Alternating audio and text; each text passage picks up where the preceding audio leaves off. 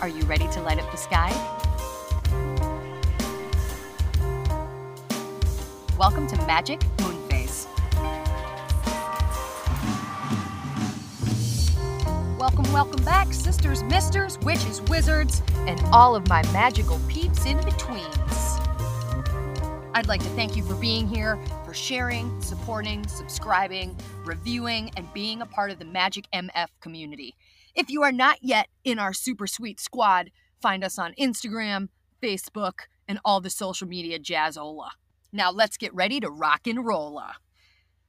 Bialtina, also known or also pronounced as Beltane, Beltin, Bealtaine, or you can just call it May Day or May Eve. This is what's known as Bright Fire, or the Festival of Fire. It is when the goddess and the god finally come together into some fertility magic, little mating season jam-ola, and it is the blending of the male and female energies. Orgies, anyone? This is a time where young couples would go and spend a night in the woods, and those couples that had been together for a year and a day could also take off their rings, as well as the restrictions that come with those rings, to partake in fertility rites and rituals without any shame or guilt. It's all about sensuality, it's about innocentness, no shame or fear or any severity about doing what you're doing in the woods, humana. It's all just about abundance and passion and joy and living in the moment and being very grateful for the growth and the abundance and prosperity that is to come to us here at the beginning of summer. Now, Bialtina happens roughly in between the spring equinox and the summer equinox. So it's kind of right smack dab in the middle there. And as I mentioned, it literally stands for Bright Fire, or the Festival of Fire. It's a great time for love spells, for prosperity magic, and as I mentioned, it's a great time for mating season, you know what I'm saying?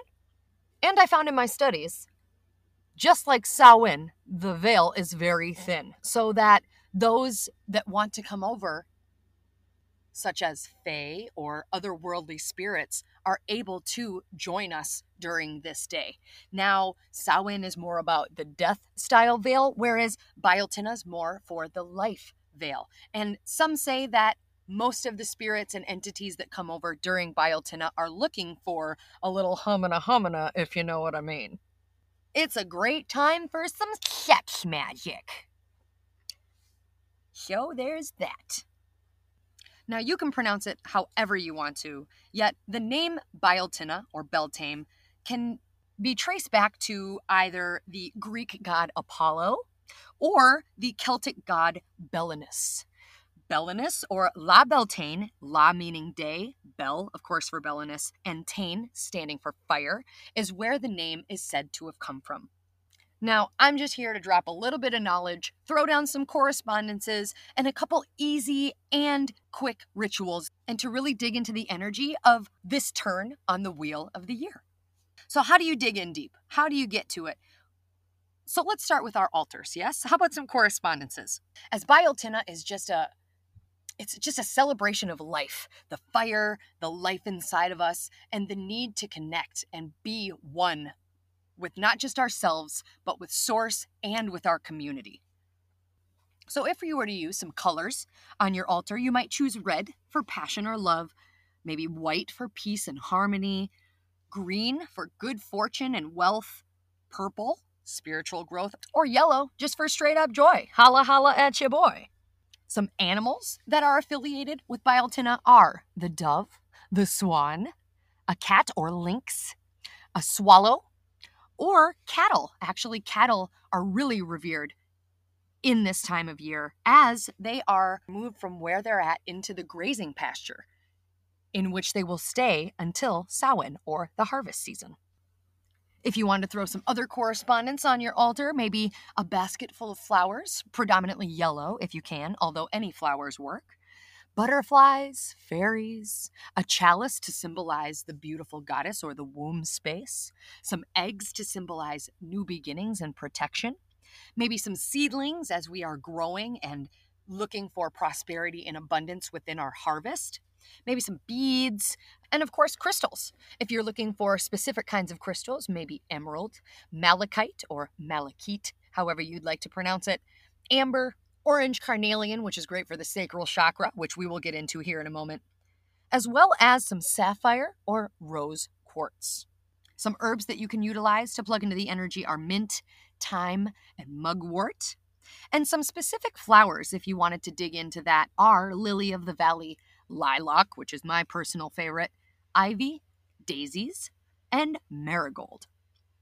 If you want to diffuse some scents or incense, you might want to choose lavender, frankincense, myrrh, rose, jasmine, neroli, which is orange blossom, patchouli, which is amazing for an aphrodisiac, as well as sandalwood, sage, or strawberry.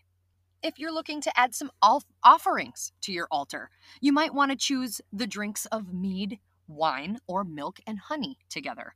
If you want to move on to some food, potentially some cherries, strawberries, some greens, milk, bread, or oatmeal cake. Oatmeal cake, you say? I'm going to try some of that. Whatever you decide to put on your altar is fantastic. As I always mention, take what you want, leave the rest, as long as it makes you feel your best. Now, after we set up our altar, we can move right into some small and quick rituals or action steps, some magic, make a genuine intentional change, that you can use to plug directly into the energy of Bialtina. How about we write our wishes and goals on ribbons and hang them from trees? As I mentioned earlier, red, white, green, purple, yellow would be some great ribbon colors to hang from your trees along with your wishes written on them. How about we rise early to collect some flowers and or wash our face in the morning dew? It is said that women back in the day would go and gather morning dew to wash their face with it because they believed that it would make them much more beautiful and or handsome throughout the year. Another thing you can do to make the most of this energy is to rock a bonfire, as the bonfire symbolizes the strength of the rising sun. And as we're moving into the summer season, the strength of the sun is definitely much more prominent. So having that bonfire and throwing in some herbs. You can throw herbs into the fire. They say they used to throw 9 good herbs into the fire in order to bring prosperity and abundance, as well as 9 types of weeds into the fire to get rid of any negative energy or bad juju for you. It's also a great time to get real creative with your badass, along with the sacral chakra, the womb space, which is definitely where we find our creative energy. Not just artsy-fartsy kind of a stuff, but being creative in your ideas and who you show up as and what you are in the world, really getting into that creativity and digging in deep to it, whatever that means for you. Another thing that might be awesome to do during this time is to renew your vows if you're hitched.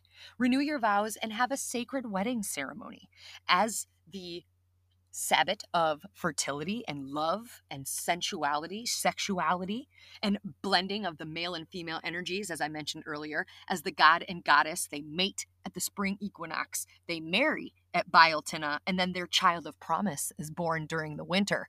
So if you want to have a child of promise born during the winter, why don't you humana during this little Sabbath, eh? It's a really good time to rise early and collect some flowers to wear in your hair, as well as make some garland. As I mentioned, wear it in your hair, or flower garlands to hang on your doors, adorn your tables, put them in all of your thresholds to your home. And as I mentioned earlier, cattle are a really big deal during this time. They used to adorn their cattle in flowers as well. As it is May Day, the very 1st of May, Bialtina is usually celebrated the night of April 30th, sunset April 30th into sunset May 1st. So this bonfire all night long, Donkey Kong, all night long, all night, doing something along those lines, using that fire to really, really bring in that sensuality, bring in that community. Also jumping over the fire. If you're wearing a skirt, make sure to pull that shit up, yo. But jumping over the fire with someone you love, throwing all caution to the wind and just jump over that flame. Also, what would it feel like to roll around in the grass in the morning dew, or roll around in the grass or the hay with someone you love? It's really going to bring out that inner child. It's going to bring out that fun, innocent, and definitely sensual, no shame, no fear, just all abundance and passion and joy.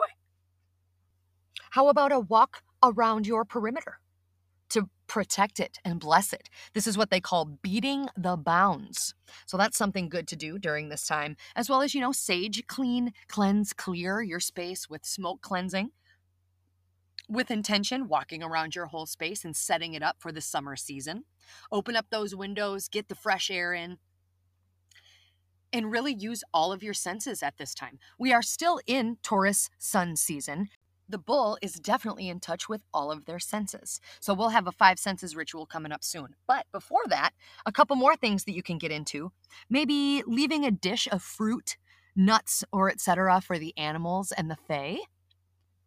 Going on a nature walk, doing some outdoor adventures. Or preparing a basket of flowers to bring to a friend that might need a little pick-me-up.